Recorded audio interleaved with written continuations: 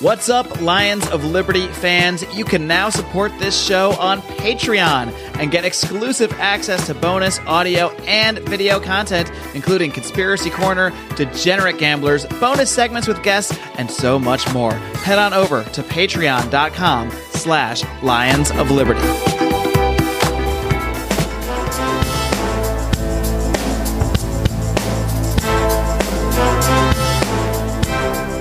Welcome to Felony Friday, a presentation of the Lions of Liberty podcast.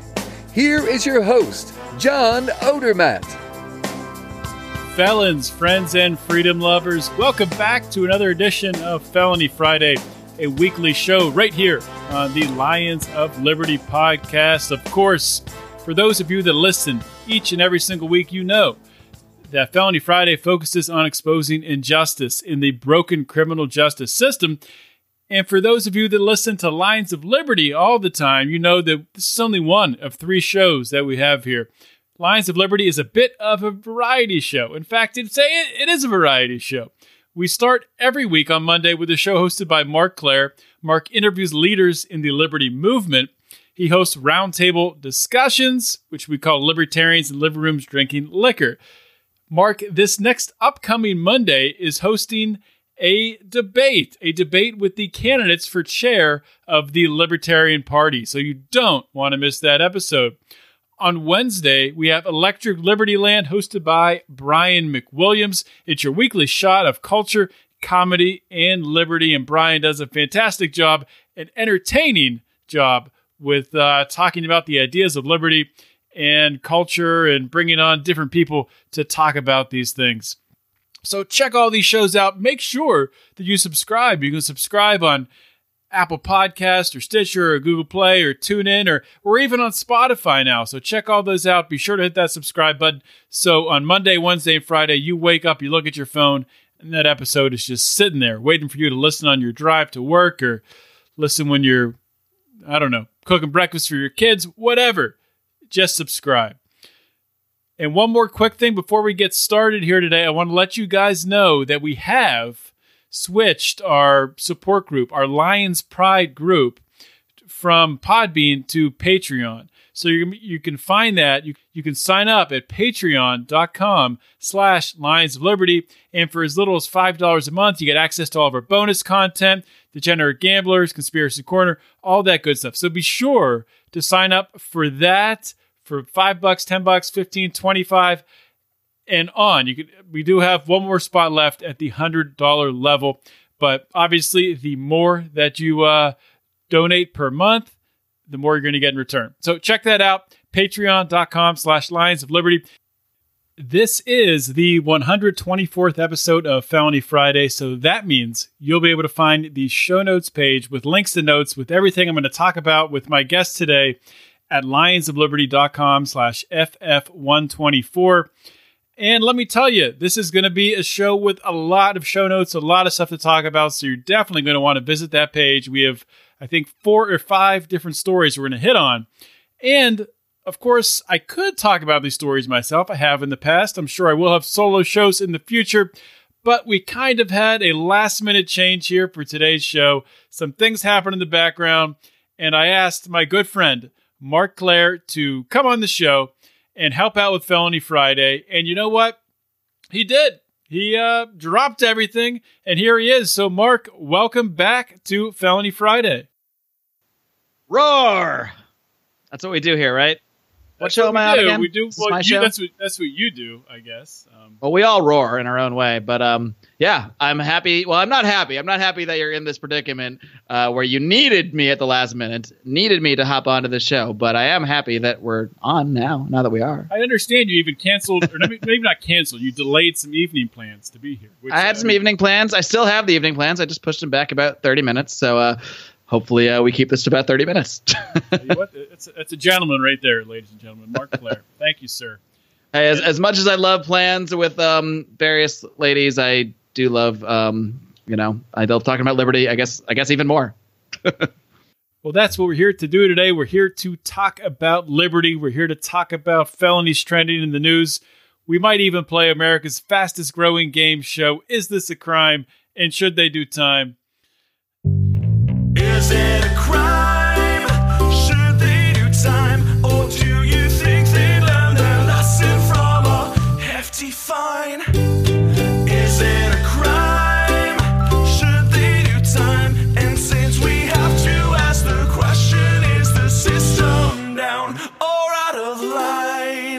But really, with this episode of Felony Friday, we're going to focus on some politicians doing maybe some shady things, some different things.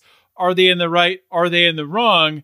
And we're actually going to start off with a story that I know you're familiar with, Mark, because we talked about it before the show. It has to do with the governor of Missouri.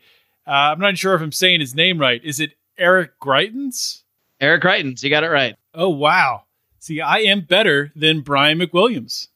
Well, I mean, that's a pretty low bar, let's be honest. Brian would have said, Great Eric Greitens? Yeah, Eric Greitens. That's got to be it. Moving on. So, Mark, correct me if I'm wrong here. Governor Greitens, and you know more about this case than I do, as we discussed before the show, but Governor Greitens is accused of, or was accused, this case has now been thrown out, accused of taking a picture of a woman compromised in the nude without her consent, and then using that picture, uploading that picture, or uploading it with the intent of distributing that picture to other people. Well, I'm maybe you've read more than I have. I'm not aware that he's actually distributed it or that anyone knows that the picture exists. Go on. Which is probably why the charges have been dropped. So where did this come from then? Well, this woman, I guess, accused him of having taken a picture and threatened her, saying, "I will release this picture if you say anything about what went on here." That's what I understand about the case. And then now there's been talk about whether the picture was known to actually exist, and that's maybe why charges came up and why he was indicted. But now the charges have been dropped, so it remains a question, I guess, whether this picture actually exists or not. I don't know that it does or doesn't, but I mean, as far as I know, there's no actual picture that is known to definitely exist or has been proven to exist. Well, that would explain why he's not getting convicted here, and this is getting thrown out. So, I mean, I'm assuming there are people out there, liberals, maybe who think this is true and want to hang this governor. I think, it's probably similar. Well, in any ways, I would say to Trump, but probably to all politics, where if people already hate the person or are already against the person, they're going to assume it's true and latch onto it and then kind of bite into it. And if they already supported the person, it's somewhat likely they might just say, well, this is obviously nonsense and defend him.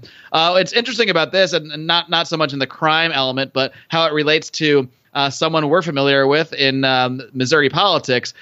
So there's also a Senate race going on there in Missouri, and there's a couple people involved in the Senate race, one of which is Josh Hawley, I believe his name is. And he is an opponent of Austin Peterson in the Missouri Republican primary to try to unseat Claire McCaskill, who happens to live down the street from my sister, by the way. Side note, that's why I know about this case, because I was out there in Missouri visiting my sister and my brother-in-law a few weeks ago, and we spent like an hour just talking about this case. And I guess Josh Hawley, I should make sure I got that name right. I'm pretty sure it's right. He came out. Well, I know that's one guy that Austin Peterson is running against, Josh Hawley. Yeah. Correct. He is, I believe, the attorney general there. Yeah, he's the attorney general in Missouri. And he very quickly after this indictment came up threw Greitens under the bus and said, like, he believes Greitens should resign, yada, yada, yada. So and these are both Republicans. So he jumped against Greitens immediately. And now maybe he looks like he has egg on his face now, political wise, because the charges have been dropped. This is actually something Austin Peterson called him out on in some of his ads. He said, Hawley has turned against Greitens for political reasons when we don't even know that there's evidence on these charges, and it's inappropriate as the attorney general. So there's a lot of interesting things here. Also, Greitens he was not that long ago a Democrat and switched over to a Republican. So it's not a traditional. Missouri's kind of a weird state. It's a mix of sort of conservative. So you might even say like blue dog Democrats that sort of overlap with more traditional red Republicans, you might say. And it's an interesting place where a lot of sort of in the bigger cities, liberal politics sort of, takes the day. But most of the place is not bigger cities. Most of Missouri is the country. And there is a lot of that, I guess, more of that red, you might say, if we're going to look at things in that term. So it's a complicated, interesting political situation. So essentially, it's a state of Trump voters.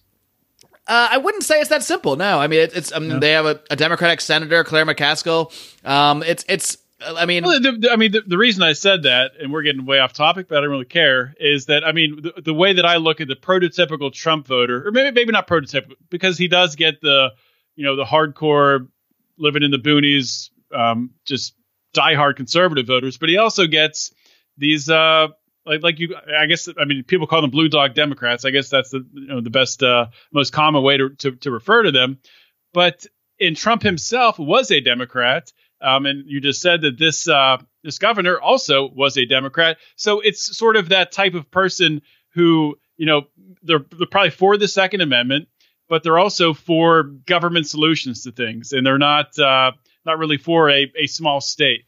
Yeah, I guess that when you put it that way, it is more of a fair analysis. Yeah, I'd say so.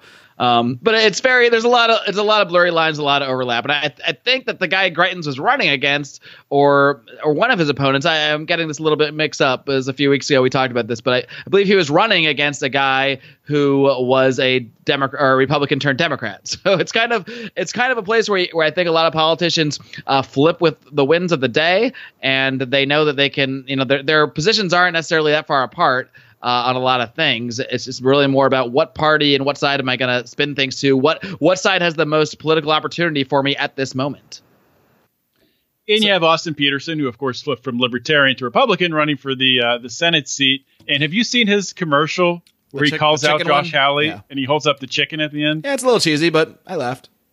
It's cheesy, but I'll tell you what. Cheesy works. It tells me that Austin Peterson, well, cheesy sometimes works, but it's a visual. I mean, right. Every time I think of Josh Hawley, I think of that chicken. Right. I can't help myself.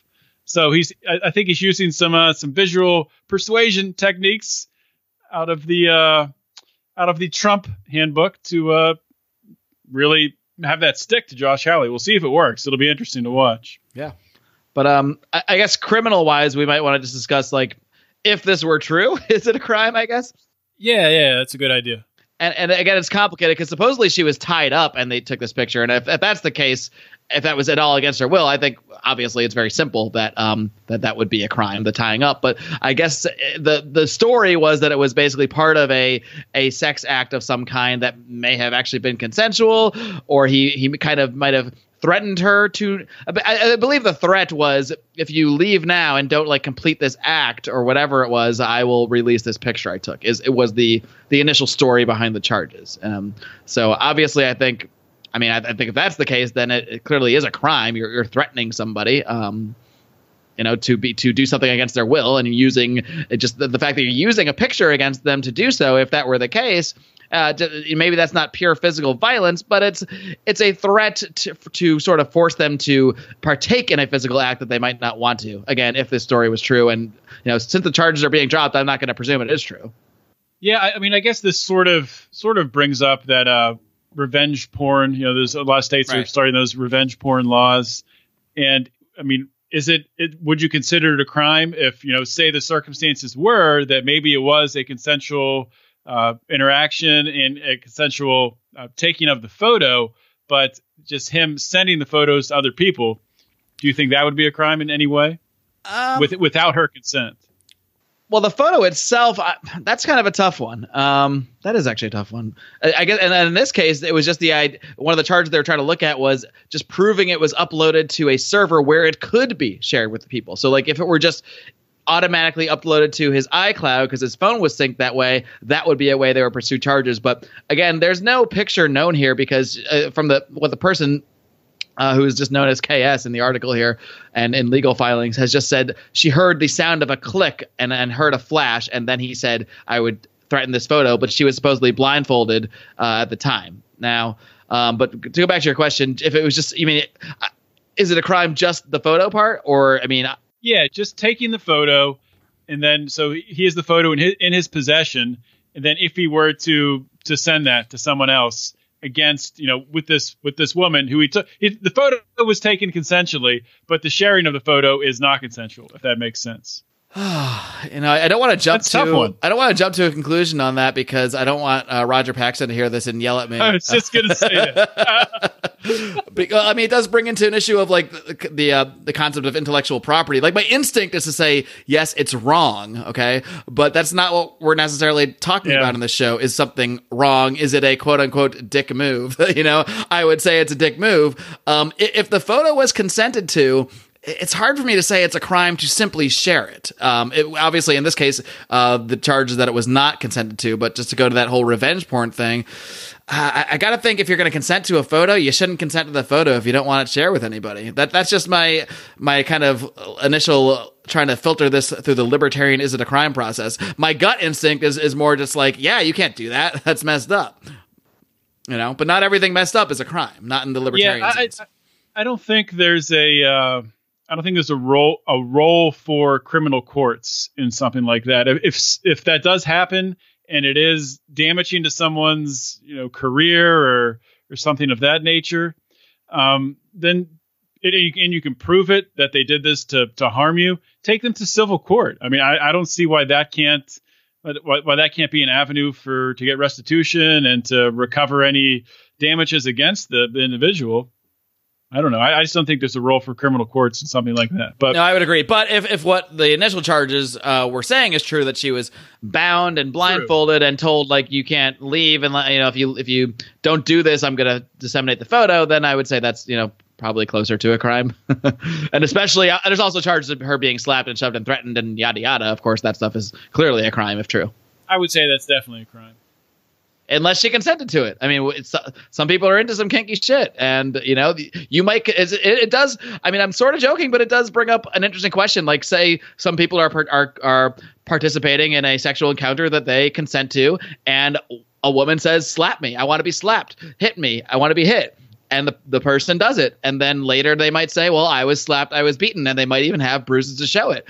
That could be a really tricky situation where they consented, but they do have evidence of the abuse, or I guess it wouldn't be called abuse if they consented, but of a violent act. I would say if they consented, then no, but that could even within that case, it could be a blurry line, because what if they consent to being slapped, but they get slapped so hard and it breaks their jaw, and that's not what they meant by slapped. So, it could get nutty.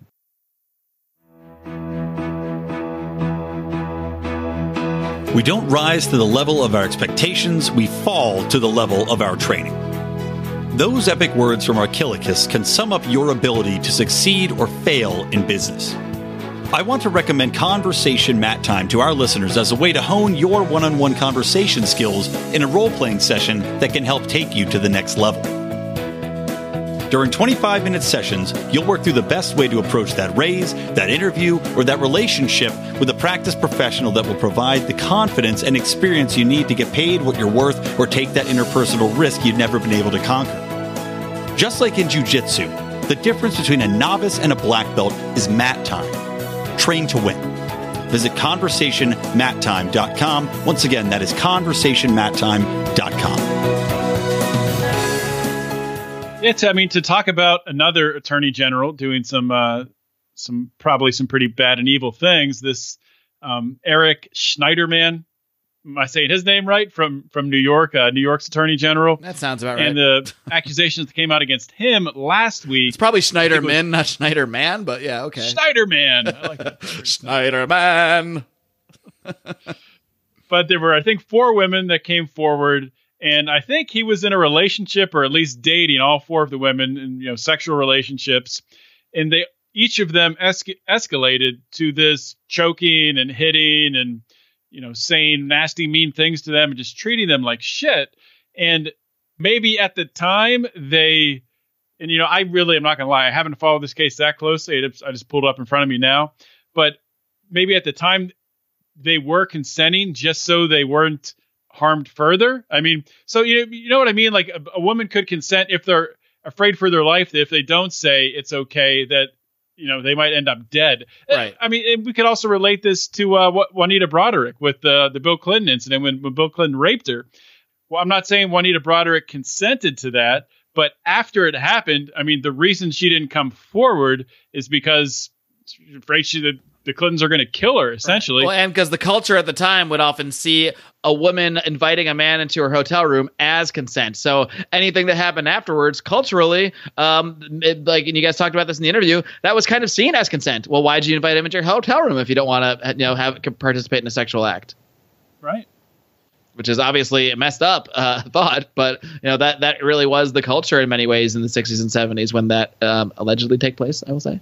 That was really the culture until, and I'm not laughing at it, it's terrible. Sometimes when it's something's really bad, I laugh, which isn't a good trait. I should probably stop that. I do the same thing. So that's why I think that's why we laugh a lot on all our shows, because I have that same quality. We're always talking about tragic shit. That's why we're libertarians. That's why we're passionate about this stuff, because we see so much tragedy in the world, but we try to take a lighthearted take on things because I think that's just a necessary response mechanism, but also, even though we're talking about often a lot of tragic, terrible things, we want people to enjoy listening to the show, and we don't want to just be morose MFers the whole time. Exactly. Not that there's anything wrong with morose MFers. I like listening to them too sometimes. Nothing wrong with that. True. So we'll keep moving on here, and I do want to talk about. So this is a story that I don't think I covered it during the Felony Friday podcast. I think I wrote about this California Senator Leland Yee. I think when I was writing my column, Felony Friday, every Friday, before I started the podcast. So this has been going on for a while. So this California governor, his entire this California state senator, Leland Yee, he was very anti-gun. His whole time in politics, very much. Let's put anti-gun in quotes for everybody at home. He was very politically anti-gun, but clearly, as you'll hear, he wasn't really.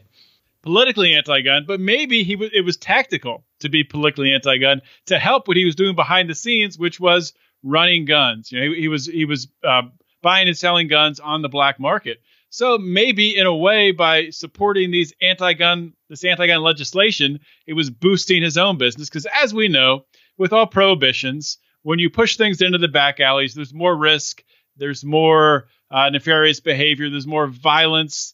And with that comes a higher price. The market raises the price up, and there's a higher reward for the items being traded, the items being sold between two consenting people. So maybe was trying to boost his own business. Probably not. He was probably just trying to boost his own political career. And I think your theory makes perfect sense, because without making lots of guns illegal, as Leland Yee, the politician, certainly wanted to do, where is his illegal arms business? It's nowhere. So you need illegal arms to run an illegal arms business, which is apparently what he was doing on the side this whole time, because I guess being a California state senator just doesn't really pay the bills up there in San Francisco, which admittedly it probably doesn't, but he probably did need to get a side hustle going, but he decided not to start a podcast. He decided instead to go into the illegal arms trade. So I want to read a quote here from Leland Yee. He told this to CBS. This was 2 years prior to his arrest. He said, "It is extremely important that individuals in the state of California do not own assault weapons." I mean, that is just so crystal clear. There is no debate, no discussion. So this guy, 2 years before he's arrested, I'm sure says this, and that night, that same week, he's going and he's selling guns on the black market. Just the epitome of a slimeball politician using his power, using his control in order to influence policy, in order to help his own nefarious black market dealings. Just true scum of the earth. No matter who you are, this guy's a scumbag. If you're pro-gun like us, he's a scumbag. If you're anti-gun, he's a scumbag, because he was a hypocrite and went around selling illegal guns. So I think almost everyone on the political map should be able to agree that Leland Yee is a scumbag. So should we really start to question these anti-gun people as being black market gun dealers? Is that really? That should probably be the number one tactic. Oh, so I guess you're just selling guns to the black market too, huh? I see what's going on here. You're not going to trick me. You're selling guns in the black market. I got you figured out. It's the same thing for like all the little old church ladies who are against marijuana and against legalizing drugs. They're the ones selling the drugs. Those church ladies are taking pot brownies in the back and selling them illegally in the alleys in the 4 states where pot's still illegal. Probably. We're on to you, church ladies. We're on to you, and I know you listen to Felony Friday too. All you church ladies out there. Okay, this next one here, I want to talk about an ex-Chipotle manager accused of stealing $626 but he gets $8 million for wrongful termination. So the headline pretty much says it all. This guy was accused of stealing $600. This was back in 2015, and he was accused of stealing it from a safe, and this was in Fresno. So they claim they caught the theft on camera, but before being fired, she was never shown the video. They just said they had evidence and told her the evidence had to be destroyed for whatever reason. So Ortiz filed a wrongful termination suit after she was let go, and they ordered, the California jury, of course, ordered that this restaurant, that Chipotle, pay Ortiz $7.97 million in damages. So the jury ruled that Ortiz was a victim of a scheme to defame her for filing workers' compensation claim for a job-related wrist injury caused by carpal tunnel syndrome. This is pretty crazy, really, when you start digging into this story. And honestly, the more I think about this, I'm starting to side with the, I don't know if I'm siding with the sum of money that she was awarded. In fact, I think that's way too much money for damages. But I'm starting to think that something might have been going on here with the management trying to get rid of this employee. I mean, if you have the video, I mean, I'm assuming they didn't produce the video because they would have probably won this case. So I don't know. What do you think about this? There's a couple layers here, because from the libertarian angle, we would say, well, yeah, they have the right to terminate whoever they want. You know, they should have the right to disassociate with this person for any reason. But now, if I guess a lot of it is going to come down to, which we don't really know and can't really know, if she really stole this money. If she really stole the money out of the cash register. If she did, I don't see why they wouldn't have the video, or why the video would have been destroyed, especially when they claim that the theft was caught on camera. So, I mean, obviously, if she really stole it, they have every right to fire her. And really, from the libertarian aspect, they have every right to fire her for whatever reason. However, if she didn't steal it, and they are making this up, and then this does obviously hurt her, hurt her name, hurt her reputation, hurt her life, and I you know, if they're it's essentially fraud. You know, it's they're defrauding her by acting like the reason is because she stole money. So that's very difficult. I think the claim stands out as seeming absurd, no matter even if it's true to me. But maybe they have just determined that, you know, she suffered that much damage and it was their fault. So I don't know. Is there a libertarian answer? I'm not sure there always is in this situation, because a lot of it, again, comes down to things we don't know, like, did she really steal the money, and were they really lying, and that sort of thing. But I don't know. I mean, is firing somebody for a made up reason that you wanted to fire because you had to make up a reason, is that necessarily wrong in the libertarian sense? Is it still just Chipotle practicing freedom of association? I'm just posing these hypotheticals. I'm working them out live right now with you. Well, I mean, the thing that I keep focusing on looking at this is the $8 million. It just seems crazy. It's so crazy. I mean, it's almost so far above like $626. It's almost like that they concluded that the damages were so bad that this woman should never work again. Her children should never have to work again. Her children's children should never have to work again. I mean, I don't know if $8 million goes that far. I mean, they could live a decent life for sure. If she invests it properly in some mutual funds, I don't know. Some mutual funds, maybe some cryptocurrency. I don't know. Maybe a little bit of gold. Maybe buy some real estate, some of that cheap California real estate in Northern California on the maybe we should reach out to her and get her to invest in Lions of Liberty. Let's talk good about her the rest of this episode. Janine, we're totally on your side. Or Jeanette, sorry, I probably shouldn't say your name wrong if I want you to invest on our Patreon. But yeah. Jeanette, if you did not steal that money, I think you were screwed over. So come over to patreon.com/Lions of Liberty to get you to join at our new $100,000 a month level on Patreon. Yeah. We will have some great perks there. We have not figured them out yet, but by the time we finish the show, we'll have it all sorted out. Oh man, so we're running out of time here, but I got one more that I know that you're going to want to talk about because it's just so freaking crazy. This is out of Illinois. So there's police officials in Illinois who are claiming, with a straight face, I assume they're doing this with a straight face, not just laughing when they say it, that if marijuana is legalized, then they're going to have to kill all of the drug-sniffing dogs because it costs so much money to train those dogs to do that task of sniffing for drugs and it will cost so much more to untrain them. And maybe you know more about training dogs than I do, so maybe you can comment on that perspective.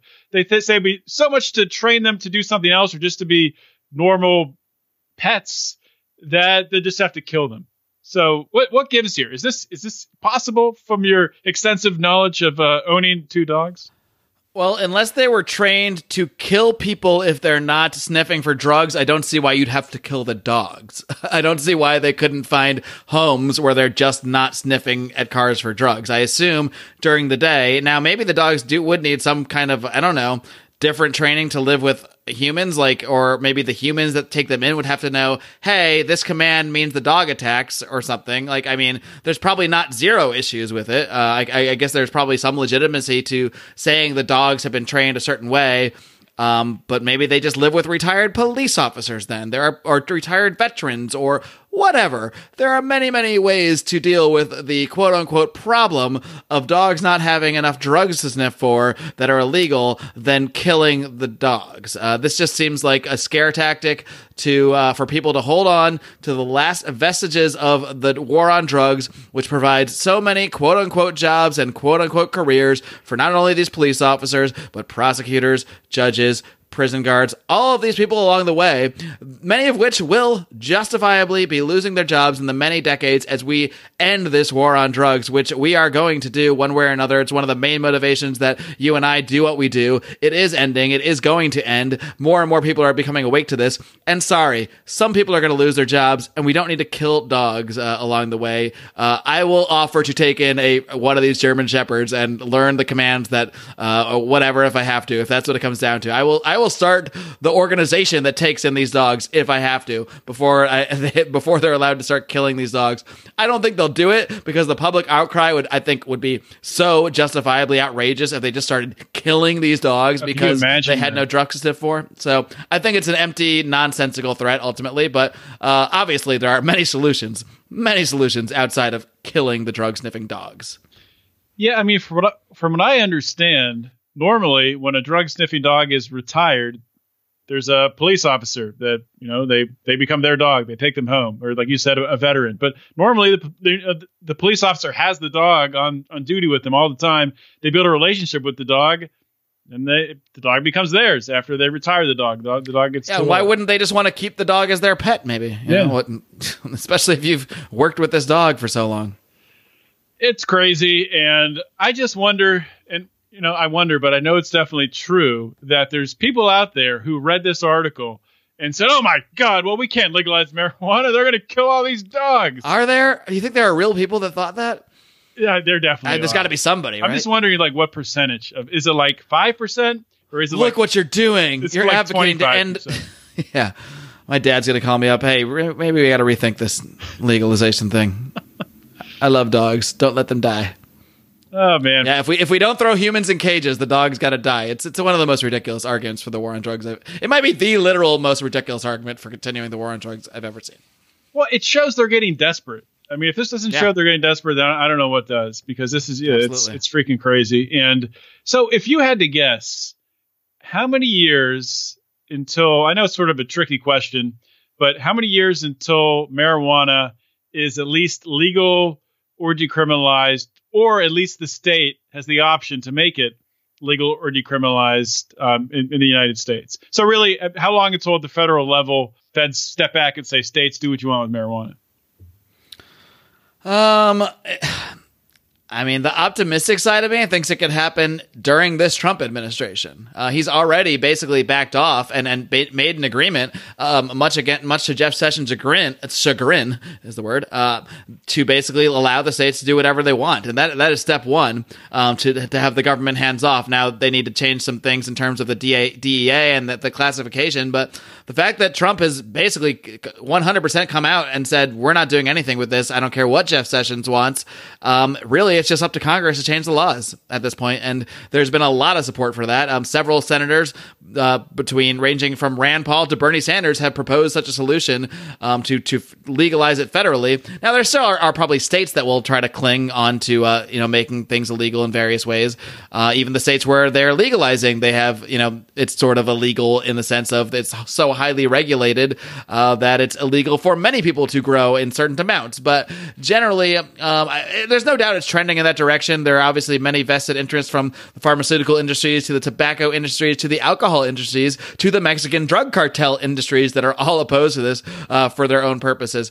But I really think the tide's turning. If it doesn't happen under Trump, I would say it will happen either under Trump, his first, or hold your ears up, crazy progressives, his first or second term, or not long after that. I mean, I don't think this is honestly that related to the president, who the president is, because I think the public tide is turning so strongly towards legalization that it's just a matter of time. So if not under Trump, then I would say under Trump or the next president. So why don't we say 10, 12 years? I think, yeah, I think it. I guess I'm leaning more towards it's going to be under Trump, and it will be soon. I think it might be within the next 2 years before Trump's second term, because I'm pretty sure the Democrats are going to put forward a candidate who is going to have getting the federal government out of marijuana. That is going to and Trump can essentially take that away from that candidate. And Trump will, if that's the case, Trump will take that away. I can almost guarantee it, because that could beat him. Just that one issue alone he could definitely lose just on that. Well, imagine if Trump is the guy who ended up getting a peace agreement in North Korea and legalizing marijuana while the economy doesn't. If that happens and the economy doesn't crash, I mean, he's unbeatable. Yeah, I mean, it'd be the greatest turnaround ever, from Hitler to I don't know. to something nobody ever imagined. Yeah, that's not to say that Trump doesn't do terrible things, which you talk about all the time on some other shows we have, like Libertarians in Living Rooms Drinking Liquor, which, and I think we can announce this. Sure, we can announce it. We are doing I'll let you announce it, since you'll be the one hosting. Well, as a lot of you guys know, we have a lot of things planned here over the next few months. We're going to PorcFest. We're going to do coverage from there. We're going to the Libertarian National Convention. I just hosted a LNC chair debate, which will air this Monday, between Nicholas Sarwark, Joshua Smith, Nicholas Sarwark, sorry. He corrected me on his name pronunciation on just before that show, and Alicia Dern, and that's going to air Monday. And I just have a lot on the schedules and on my personal schedule as well. So we're not going to be able to do our normal Libertarians in Living Rooms Drinking Liquor this month. We just have too much on the schedule, but we are planning to get together when we have time to do a bonus Libertarians in Living Rooms Drinking Liquor, which will be available only to our Patreon supporters. It'll be the first time we've done this exclusively for our supporters, for members of the Lions of Liberty Pride. Similarly, you can hear that debate that I just mentioned right now if you support us on Patreon. So many, many reasons to go over to patreon.com/Lions of Liberty. Early access to a lot of shows, as well as getting many bonus shows that you simply won't hear any other way. You do all the plugging. I don't have to do anything. I just wrap up the show. So thank you guys so much for listening. And thank you, Mark, for coming on the show last minute here and saving my ass. I think it turned into a pretty damn good show, if I don't say so myself. I had fun.